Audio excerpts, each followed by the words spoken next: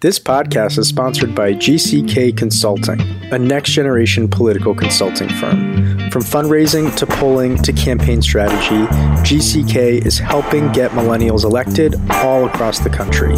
To learn more about GCK and their services, just go to gckconsults.com. Again, that's gckconsults.com. All right, now to the podcast.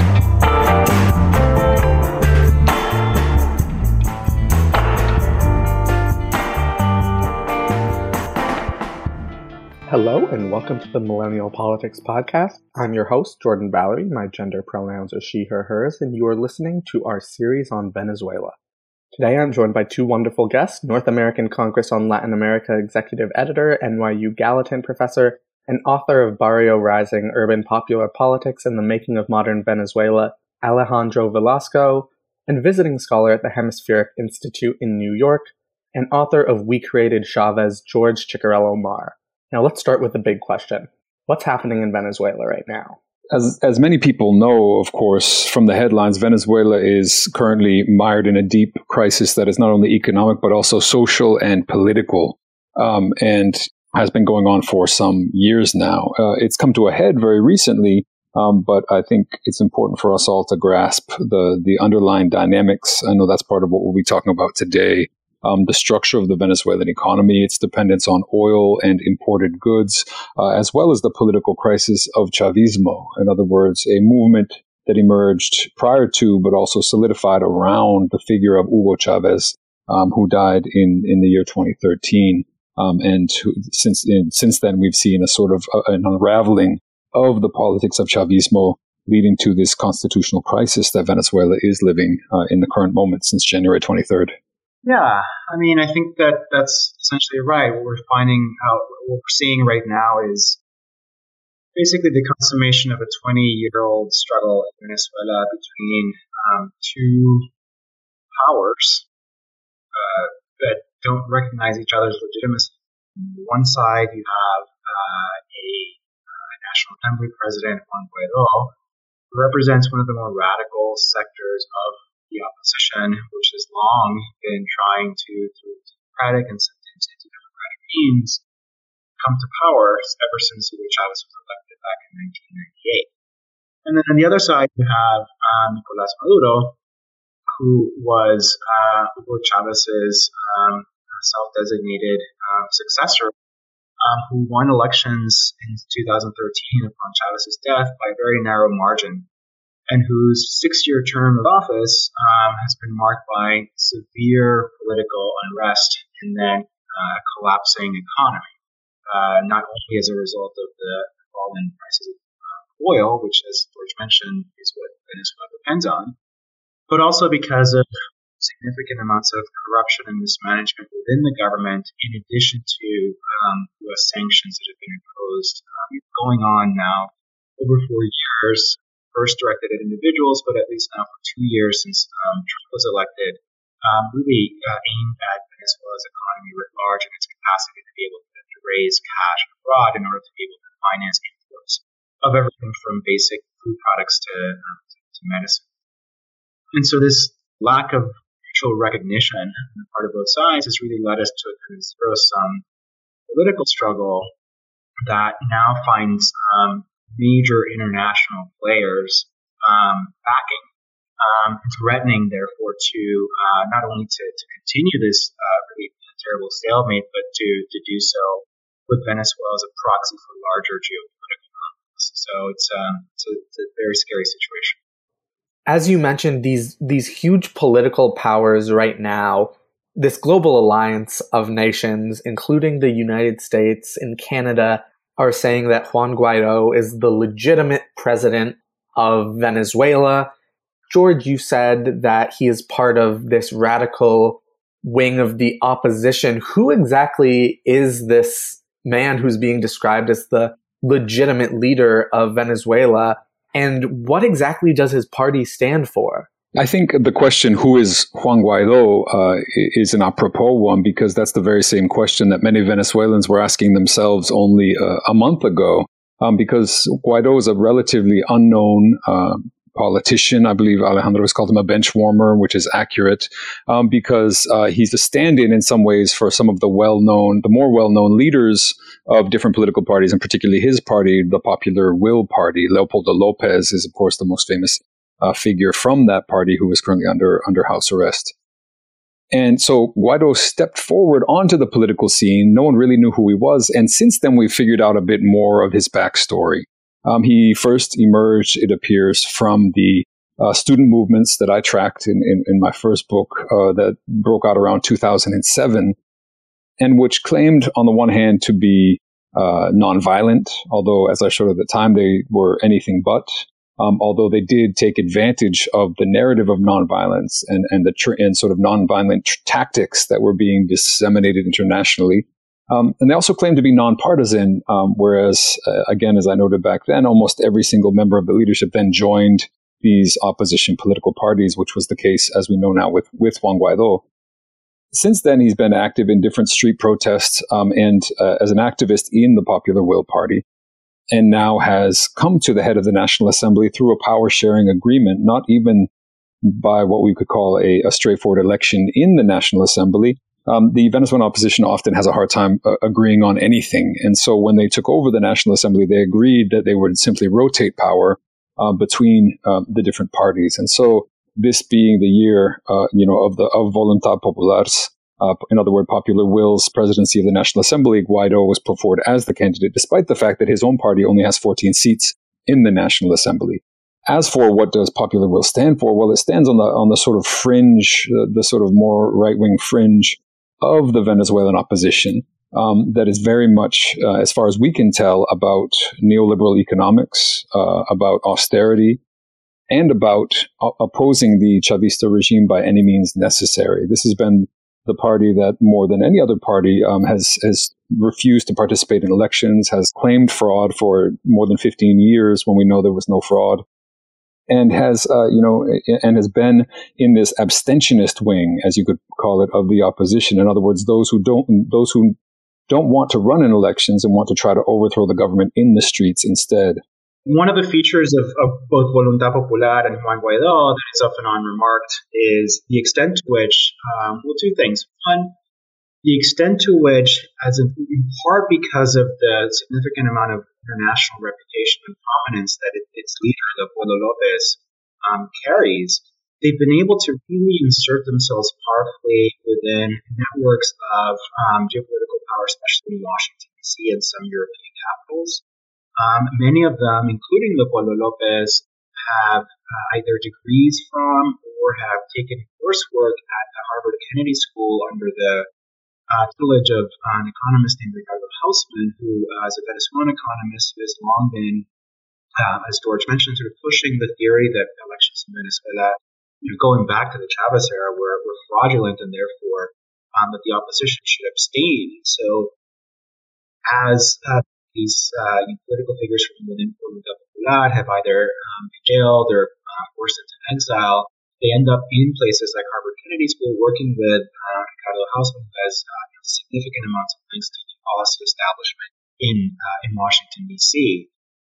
So that's one thing to understand about Voluntad Popular, that they have a tremendous amount of incommensurate to their popular standing in Venezuela itself. They have a tremendous amount of international power. The other thing to think about Guaido in particular is that, he absolutely was, a backbencher within even Voluntad Popular, and that in part has to do with some of the reasons that George mentioned. Number one, because Voluntad Popular, even though it is the fourth largest opposition party, and as a result, it's why it had the rotation of the presidency this year. It's also in part because it is one of the smaller, even though within the small parties, one of the larger ones, the opposition in Venezuela, has tended to be even more radical. And what that means in the specific context of Venezuela is, as George mentioned, really any kind of unwillingness to participate in electoral politics, or to do so to participate as a more of a disloyal opposition than anything else. Juan Guaido really was sort of the last person standing.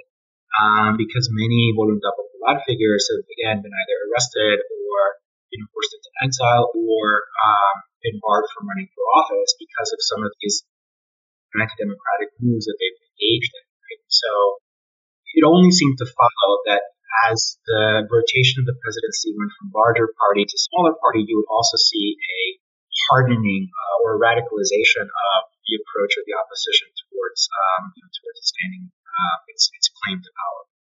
And when the opposition doesn't participate in elections, the justification the US gives is that the elections are rigged in the first place. We've heard this from even the UN saying that these elections aren't fair and that Maduro doesn't have legitimacy because these elections are rigged by him in the first place. At the same time, the opposition claims that it has legitimacy and Juan Guaido has legitimacy because of their victories in the National Assembly. What is the cognitive dissonance on this? What is the truth about the legitimacy of these elections? At least up until, the year 2017, I would even say there was no question about the validity of Venezuelan elections. Of course, the opposition kept saying the same exact thing that they're saying today, that the elections were fraudulent, but there was literally no reason to think that. There were multiple levels of oversight. There was sort of a bulletproof technical system. And much of that remains intact today. What we've seen, however, is a bit of a difference when it comes to international oversight, arguments that go back and forth on both sides about who can observe the elections and who cannot. You have even the opposition urging international observers not to come, and the Chavistas encouraging their own international observers to come. So there are certainly debates about oversight. There are debates around what are called electoral conditions. In other words, on what level the government is able to engage in electoral propaganda versus the opposition's ability. And certainly debates about who is qualified to run. Many opposition candidates have been disqualified. I urge a bit of caution on this question because, some of them are disqualified for reasons that I think many of us would find justified, whether it's corruption or engaging in direct violent insurrection against the government. But at the same time, that doesn't mean that maybe all of those people should be disqualified from running. These are part of the reason that the opposition then gave for refusing to participate in the last presidential election. And so to be clear about one thing, there's no question that Maduro, I think, won the last election, but it's in part because the opposition refused to run, which is something they had done in the past under different conditions and which is certainly, shot themselves in the foot in the process. But part of the wager of refusing to run is that you can then even further discredit the entire system, which is the play that the opposition is certainly making right now. Had they, to be clear as well, I think had they run a unified candidate in 2018, they might have won. It's very possible that they could have won, as they won in the 2015 National Assembly elections, which were clean, which were fair, and which gave the opposition essentially a 2/3 majority in the National Assembly. And so the question of running or not running has always been a political gesture as well. And often, for many years in particular, it was based on the fact that the opposition knew that they couldn't win. They knew that Chavez was so immensely popular, that the social programs were immensely popular, and that they themselves didn't offer any kind of alternative to Chavismo. And so knowing that they would lose and wanting to sort of play a different kind of game of discrediting the elections and claiming fraud, they would choose not to run. So there's been this back and forth over the years, but that's certainly heightened in recent years and has played a central role in this tense standoff that we're seeing today. I think that what we're seeing now can't be categorized, even though I understand the political reasons why it should be seen in those terms, as a battle over legitimacy. It should be seen, or certainly as a battle over legality, right? So legal claims and arguments as to who constitutionally should, in fact, be president or not president. I think neither Maduro nor Guaido actually have a very strong leg to stand on constitution enough. Engaged, experts on the Venezuelan constitution on this point, and there's always a point after which the arguments about Guaido's legal standing kind of fall apart. On the other hand, it's also true that Nicolás Maduro, not only because of the highly questioned nature of the elections, in part as George mentioned, but also because of the significant amounts of existing popular discontent and rising popular discontent against Maduro, not necessarily in favor of the opposition, suggests that that there is a tremendous amount of power that's at stake here, that should not be confused for a battle over who is or isn't the constitutionally, legitimate president of Venezuela. The legitimacy question is an important one to ask, but it tends to devolve into this argument about the legal claims of each side, and that I think really elides a deeper problem that's one about who actually controls power in Venezuela and what are they willing to do either to stay in it or to gain it. That's the real struggle that we're facing right now. And when it comes to elections, the U.S. is actually, and many of the nations and entities recognizing Juan Guaido as the legitimate leader of Venezuela are actually not calling for new elections. Neither is Guaido. Why is that? I think there are different reasons, for this. As you made clear, they haven't yet called for elections, despite the fact that the appeal to Article 233 of the Constitution, again, it's a very questionable appeal. I don't think that the opposition has the legitimacy to use that article to depose Nicolas Maduro, because it's based on the idea that Nicolas Maduro has abandoned the presidency, which he has not. But even if you were to accept that, the implication is that there would be elections within 30 days, and no one has called for that. It's been more than 2 weeks. And part of the reason is that they are betting on a different kind of resolution to this question. In other words, they're building power internationally. They're building diplomatic recognition from the international community, which is on the surface of it at least, a strange strategy for a population, an opposition that claims to be popular, that claims to be legitimate domestically to do. And part of the justification, or at least the rationale behind that, is that they're also questioning the entire election apparatus. In other words, the National Electoral Council. And so even if they were to call elections, it's not clear at all who would oversee those elections. So this is part of why they haven't called for these elections.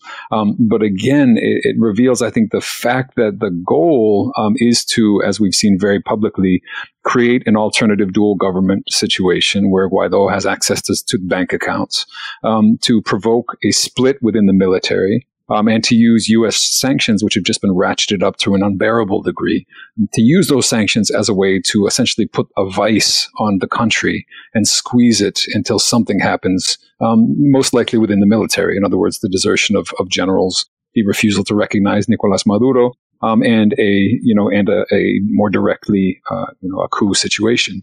But there has been no call for elections. Calling them would be possible, and I think it's very difficult for the Maduro government to accept that, given that it is essentially a recognition of defeat and an acceptance of an illegitimate move by the opposition. But at the same time, it's not totally clear how else this crisis is going to be resolved. What exactly has been the United States' response on this? In terms of the U.S. response, the person and 4 persons who are leading this charge is not actually Donald Trump. Donald Trump, I don't think, couldn't care less about Latin America generally or Venezuela. He's canceled 2 visits to Latin America over the last 2 years. 2 years ago, when he first came to office, basically what happened vis-a-vis Latin America is that Donald Trump outsourced the region to Marco Rubio. And it's really Marco Rubio, senator from Florida, where, of course, there's a very significant population, not only of Cuban expatriates, but also increasingly Venezuelan expatriates, who's been driving a much more long has been clamoring before 2 years ago for a much more aggressive stance vis-a-vis the Venezuelan government. And so that's why, for instance, you very early on after Trump came into office, you began to see sanctions ratcheting up, addressing not just individuals, but now, like I mentioned before, the ability of Venezuela to be able to raise cash by way of bonds or other kinds of contracts.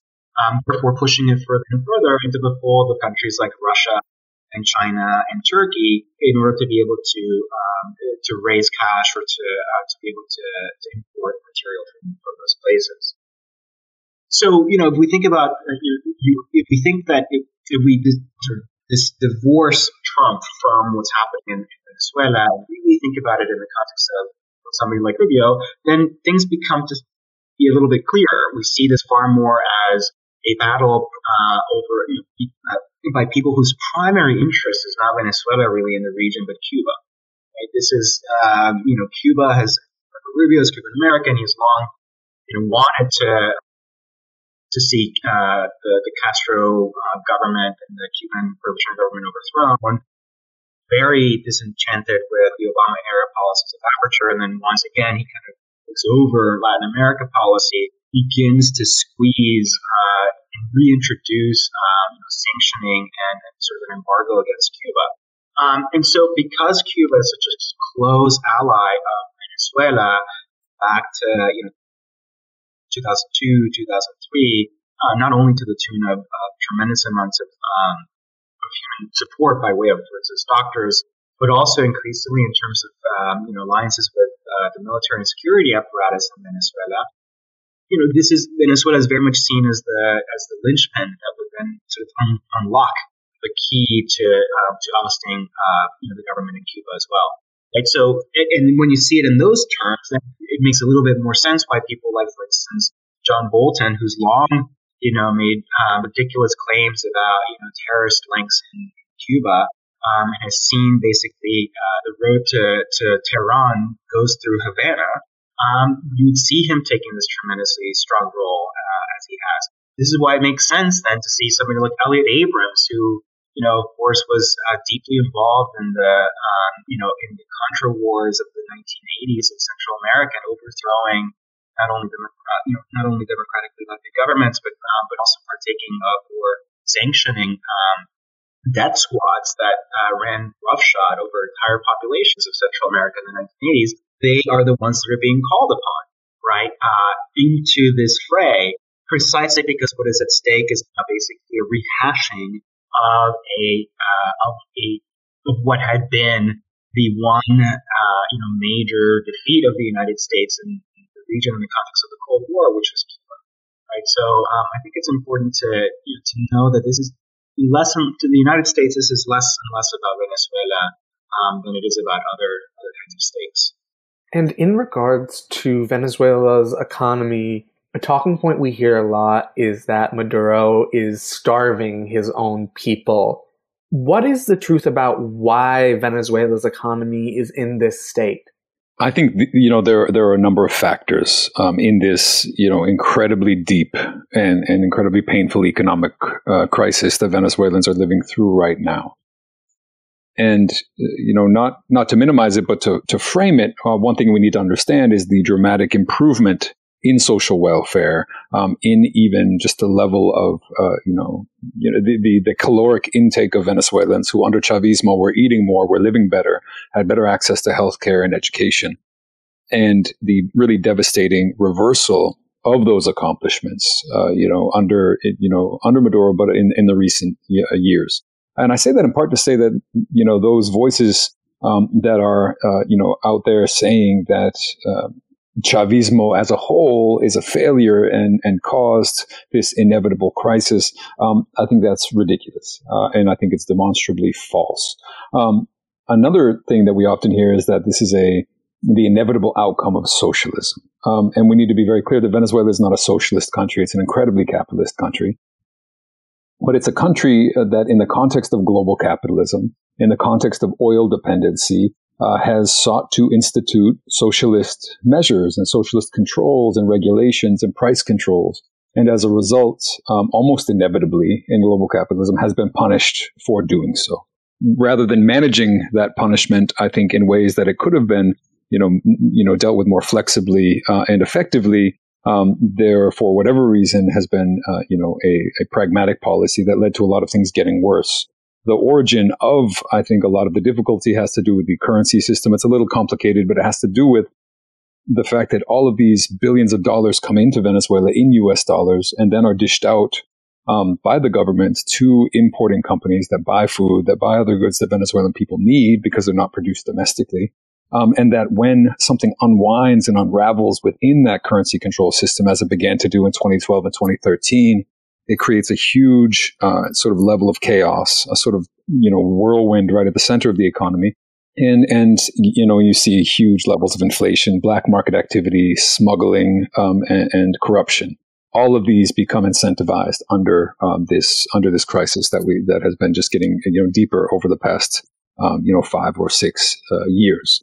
And so the blame really there's lots of blame to go around, to be completely honest. And as Alejandro mentioned, the past year, the Trump sanctions have really taken a crisis and pushed it off the edge of the precipice in a way, by making it very difficult for the Venezuelan oil industry in particular to finance its continued production and access credit. And so we've seen a dramatic sharpening of what was already a deep crisis that for which we could distribute blame between the Venezuelan opposition, the Venezuelan government, the U.S. government, global capitalism, and dishing out the blame in that way, doesn't really tell us much about what is necessary to get out of it. And we have a deep structural dependency on oil that is reflected in a deep structural dependency on imported goods. And until there's a sort of an alternative to this structure, there's really no way around this crisis. This is the same structure that created the crisis prior to Chavismo, that brought Chavismo to power. It's the same crisis that's happening today. Hey everyone, I'm Nathan. And I'm Dylan. And as you know, Millennial Politics is totally independent and volunteer run. That means every podcast you listen to, every article you read, and every tweet you see is created by a dedicated team of volunteers. It also means that we can say what we want to say when we want to say it, but we rely on listeners just like you to support our work. We hope you'll consider supporting us by subscribing at patreon.com/MillenPolitics. Every dollar will go directly towards our mission of shining a spotlight on progressive candidates, causes, and organizations. And if you subscribe at the ambassador level or more, we'll send you a free copy of How Our Government Really Works Despite What They Say. It's an award-winning book about the intricacies of American government, and you'll get to join our exclusive ambassador Slack channel and get to hang out with us all day, every day. I pretty much live there, so if that appeals to you, come join us. And we want to give a very special shout out to our executive producer, Greg Stevens, and our producers, Brad Tracy and Renee Garcia Brown. Again, if you want to continue hearing interviews and conversations just like this one, we hope you'll visit patreon.com/MillenPolitics. That's patreon.com/MILLEN politics and join the movement. All right, now back to the show. We're hearing a lot about socialism. We're talking about global capitalism, but there's a big gulf in understanding of what those terms even mean. What do we mean when we are saying capitalism and socialism in this context? I mean, capitalism as a global system is something that we all live in. And Venezuela has been a part of that, and Latin American countries have been a part of that, throughout the entirety of its existence. And capitalism was born in many ways with the absorption of Latin America into a global system. And what we've seen over the centuries, if we're speaking in that way, are a series of strategies to resist that. Ways for countries that are entirely dependent on this global economy to ratchet back that dependence. Countries that, as a result of the pressures of the global economy, are forced into monoculture, into selling, for example, coffee or bananas, and as a result, find themselves inevitably dependent on importing more expensive goods that put them in debt. So you had countries attempting to turn away from the global system on an individual level in what was called sort of autarky, in the attempt to sort of cut themselves off from the global system. And this didn't work very well, in part because, as we see in Venezuela today, when you're isolated, very, very bad things can happen and you have no one to fall back on. Chavismo, as a structured response to global dependency and Latin American dependency in particular, sought to build regional alliances. And this was incredibly successful.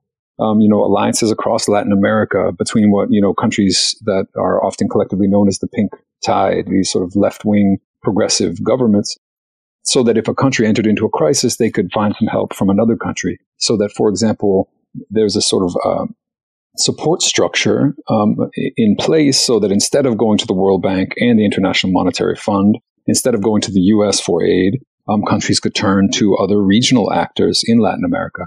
But part of the U.S. strategy, I can say, but also the strategy of the Latin American right has been to pull apart this unity, and that's been very effective. You've seen the Brazil, Argentina, many other countries falling to the right. And through elections, but also through sort of semi-constitutional measures, even what you could call a congressional coup in Brazil. And as a result, Venezuela is back in a situation of very little support. And so attempts to build these socialist alternatives becomes very, very complicated. And you end up struggling against the very texture of the economy. When you have, for example, Colombia, the Colombian border, the Brazilian border, Venezuela has incredibly cheap gas. The price for gasoline, which comes from Venezuela, although much of it is not refined there, is incredibly low. So what do people do in the context of global capitalism? They smuggle it in mass across the border to Colombia and sell it for a much higher price. When you can't escape from global capitalism, it becomes very difficult to build a socialist alternative. But it also becomes much more imperative to really make the leap to socialism. In other words, to not attempt to engage in half measures to regulate capitalism, which proves incredibly difficult to do, but instead to leap directly to direct attempts to build grassroots socialism, which has been the case in what are called communes in Venezuela, where people get together and democratically decide what they want to produce, and they produce it, and they manage it, and they decide what to pay, and they decide how to treat the workers, and they reinvest their profit in the community. This is an incredibly small experiment within the Venezuelan economy, but it points toward a real alternative that has not really existed in many other places on Earth. Of course, there are really strong class dynamics here. We talked about the student uprising. What exactly are the class and racial dynamics going on here? What are the demographics of these movements, and who's leading them? Well, I think that they have shifted over time, but in general, Venezuela is not unlike many other countries in certainly the Circum-Caribbean or other parts of Latin America in which class and race have strong correlations with one another. And that extends deep into history, going back to the colonial era roots of hierarchy that privileged whiteness and lightness over blackness and darkness. And then that basically formalized a system in the context of post-independence that, even though it didn't constitutionally acknowledge the equality of all races and of all peoples, in practice, as of course is also true in the United States, parlayed benefits and rewards very differently depending on this correlation between the shading of one's color, one's skin color, and their position in the spheres of power. Venezuela is far more than many other countries a mestizo country. People probably proclaim themselves in more mixed race than many other countries of Latin America. But nevertheless, you still walk around poorer parts of, for instance, Caracas, the capital, or even just generally in Venezuela, and you see far more the darker, complex peoples or indigenously complex peoples than you do in the wealthier parts of the cities or town. And so this has mapped onto the political dynamic in Venezuela, insofar as it is this large sectors of the population which were broadly, even though at some point included within the fold of a democratic petrostate in the 1970s, by the time that petrostate began to collapse in the 1980s, they were the first ones to suffer the brunt of the crisis, of austerity policies, of state repression, of unemployment as a result of privatization, et cetera, And so when Hugo Chavez comes into the scene in 1992, first during a failed coup and then subsequent to his being pardoned as a presidential candidate, one of the major things that he holds up is the idea that this group of Venezuelans who have been excluded from the two-party system should be at the center of Venezuelan politics. And so, he was Chavez himself was much more mestizo and mulatto than many other, not only Venezuelan presidents before him, but also, political leaders, major political leaders in Venezuela. And so this coupled with the discourse of a greater amount of redistribution of wealth and in particular redistribution of power, because let's not forget that when Hugo Chavez is first elected, In fact, Venezuela was, the price of barrel of oil was something like $8 a barrel. So Venezuela was deeply in economic recession when we were selected, and it wasn't until around 2003 and 2004 that oil prices began to recover. And so at first, it was really primarily a discourse about empowering masses of Venezuela's poor and darker skin that, of course, presented a tremendous sort of threat, to some extent an existential threat, to those sectors of the population that have previously enjoyed the spoils of the Venezuelan political system. That has basically maintained itself over the years, even though certainly at times, especially in times of deeper crisis, economic crisis, the disenchantment of these popular sectors who had long stood behind first Chavez and then initially Maduro has been really tested in terms of their support for the government. But nevertheless, there are continuing levels of deep distrust for the opposition precisely because they don't feel like they have their interests at stake, even though they talk about humanitarianism, even though they talk about human rights, even though they talk about democracy, that when push comes to shove, if they were to come back to power, much of what happened in the 1980s and 1990s might be poised to happen again. And they would be the first ones to be sacrificed under that regime. So, they're very much caught between a rock and a hard place right now, between the severity of the crisis, which tends to be deepening by the day, on the one hand, and then on the other hand, an opposition that, even though speaks well about issues of human rights and democracy, has really not gone out of their way in any significant way to make inroads with these sectors. And I think it's really important to talk about the economic agenda here. We've had U.S. officials from John Bolton to Senator Marco Rubio admit that this is about oil. What would change with Juan Guaido in power? What is his economic agenda? Well, one thing you can say about this sort of illegitimate parallel government that Guaido is setting up is that it's actually been a lot clearer about economic policy than the Venezuelan opposition has been in more than a decade.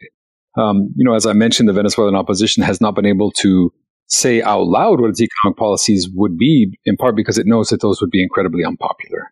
And while we haven't seen a great deal out of Guaido, what we have seen are clear nods toward encouraging foreign involvement in the oil industry, reversing the effective nationalization of the oil industry under Chavez. It was formerly national before, but it really wasn't. That money was not being used to help the Venezuelan people. And so you have the first indications that primarily the Guaido government would set about, under the guise of reinvigorating investment in the oil industry, it would effectively begin to privatize that industry, to give foreign corporations greater stakes in it, greater control over their investments in the oil. And the zero-sum game here is, of course, that money comes out of social programs, comes out of support for the Venezuelan population. And that's something that, many of us would expect from the opposition, but we've clearly seen that that's, been indicated.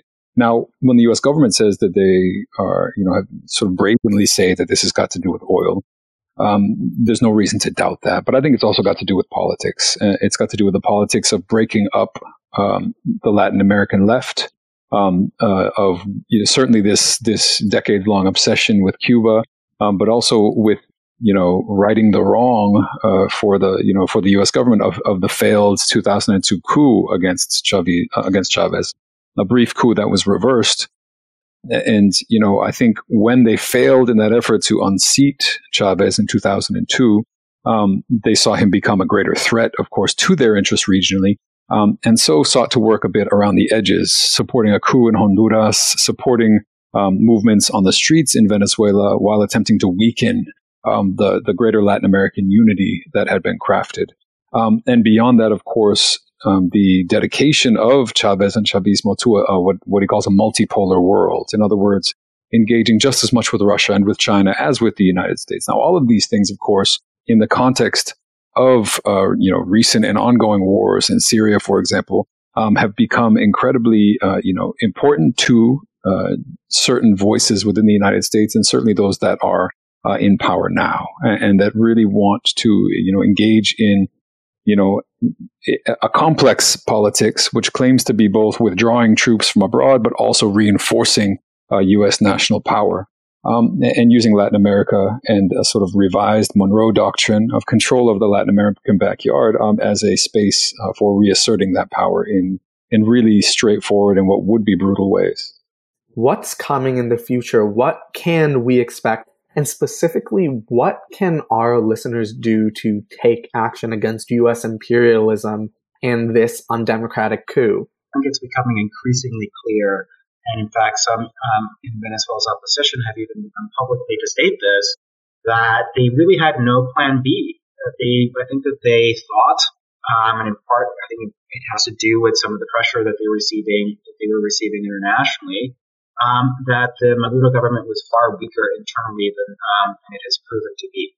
That the fissures within the military were far wider than they have proven to be, and that all it really required was a small kind of push, and then the entire government would collapse.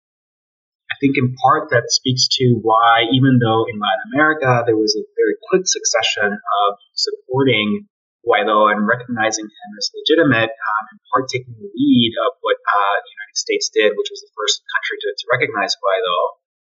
In Europe, for instance, there was a little bit more hesitation and reserve, because I think that they understood that without a plan B, certainly the short term and perhaps even the medium term was going to be precisely what we're seeing now, which is a stalemate on top of now extremely severe sanctions, which basically hamstring the complete availability of any kind of funds on the part of Venezuelans to be able to get anything from food to medicine from coming into the country. I think that there is this thing that we're coming to this moment of realization that this winner-take-all strategy really depended on a rapid resolution. And to the extent that hasn't happened, we're seeing increasing rather than decreasing escalation. That's not to say, however, that there aren't some avenues that are existing to be able to avert the worst, which I should mention is not U.S. intervention in Venezuela or just for instance, calling new elections. The worst would be what we're seeing now, which is just a deepening stalemate with no end in sight, in which then Venezuelans themselves in Venezuela are the ones who are going to be continued to be the most harmed. What can people in the United States do? The first thing that they should do is not buy into the rhetoric coming from U.S. officials that this has anything at all to do with democracy or human rights promotion. They should know this intuitively because of the people who are leading it. But more specifically, they should know it because the United States, even in Latin America over the past 2 years, has stood quite apart from those principles. For instance, in Honduras, in 2017, there were fraudulent elections that were widely derided and recognized as such, in which the United States supported with the re-election of Juan Orlando Hernández. In Guatemala, right now, there's a UN-mandated anti-corruption body which is being gutted by the President Jimmy Morales in a move that's being supported by the United States, even though it's widely condemned elsewhere as anti-democratic. So this isn't about democracy or human rights. That's the first thing people should understand. The second thing, however, that people should understand is that it's a complex scenario with lives at stake in Venezuela. And there are already existing both mechanisms and new mechanisms that are emerging to first channel humanitarian aid into Venezuela, not through this ham-fisted approach, which is, of course, the U.S. approach to try to sort of, hold hostage humanitarian aid as a way to affect a particular policy outcome of regime change. That's the first thing. But secondly, there are these bodies like an international contact group, which has been established and promoted by countries like Mexico and Uruguay and some countries in Europe to try to bring some sort of negotiated solution that articulates the possibilities for new elections to actually happen, where Venezuelans themselves who have a say over their future in a way that is not, that is not pressured, from external powers. That's obviously, that would be the best case scenario, at least for me. But right now it's looking not like a very difficult situation. I would agree with most of what Alejandro said, and add that of course the situation is incredibly difficult. The pain is being borne by those who have borne the pain in the past and who are consistently those who will suffer all of the consequences of all political decisions made at the top levels. I think, and I worry that from the perspective of the U.S. and the Venezuelan opposition, they may be willing to wait this out a little bit. In other words, to essentially starve the Venezuelan economy and squeeze the government to a breaking point, which could lead to different outcomes precisely because it's a strategy of tension and strategy of pressure. And that's an incredibly, I think, dangerous situation. I think the response by many on the left has been either a sort of blind solidarity for the Maduro government, or a sort of what in Venezuela is called the ni-ni politics, of saying, well, we're not with Maduro and we're not with Guaido. And I think, it's a complex, argument in a complicated situation, but it's, I think both of those are unsatisfying in the sense that we do need to pay very close attention to what's been going on in Venezuela. And while we may have sympathy with the Maduro government, we need to understand what errors have been made, what powers, or what sectors have been empowered, and what this means for grassroots revolutionary sectors that want to move forward in more radical directions. On the other hand, in the context of this attempted coup being pushed from abroad and from right-wing sectors in Venezuela, it seems equally unsatisfying to just simply denounce and abandon the Maduro government as though it had sort of no claim, to legitimacy, in Venezuela. And so I think from the perspective of the left, we need to be a lot more careful than we have been. And we need to understand that we're not in the realm of ideal strategies at this point. But also at the same time that we cannot embrace, solutions that represent and will expand the power of the right in Latin America, the power of the U.S. government, the Trump regime across Latin America. And we have to be very, very careful not to play into the hands of those sectors. Unfortunately, there's not much that we can do aside from engage in this in these discussions, pay close attention to what's going on the ground, be directly in touch with not necessarily political leaders in Venezuela or spokespeople of the opposition or, influential social media, voices, but grassroots organizers who, many of whom support the goals and the objectives of Chavismo, this revolutionary process that's been going on for nearly 20 years, but recognize that something needs to happen, that there needs to be a step, not backward, but a step forward toward, sort of a more radical outcome that is more democratic, that is more participatory, and that represents the best of this process while putting the economy back in motion in a direction that will support, all Venezuelans. All right, great. And in closing, thank you both so much for coming on. To our listeners, to keep up to date with the Millennial Politics podcast, make sure to subscribe on iTunes, follow Millennial Politics on social media, and tune into the Progressive Radio Network every Tuesday at 8 p.m. Eastern to hear our newest episodes. Thanks for listening.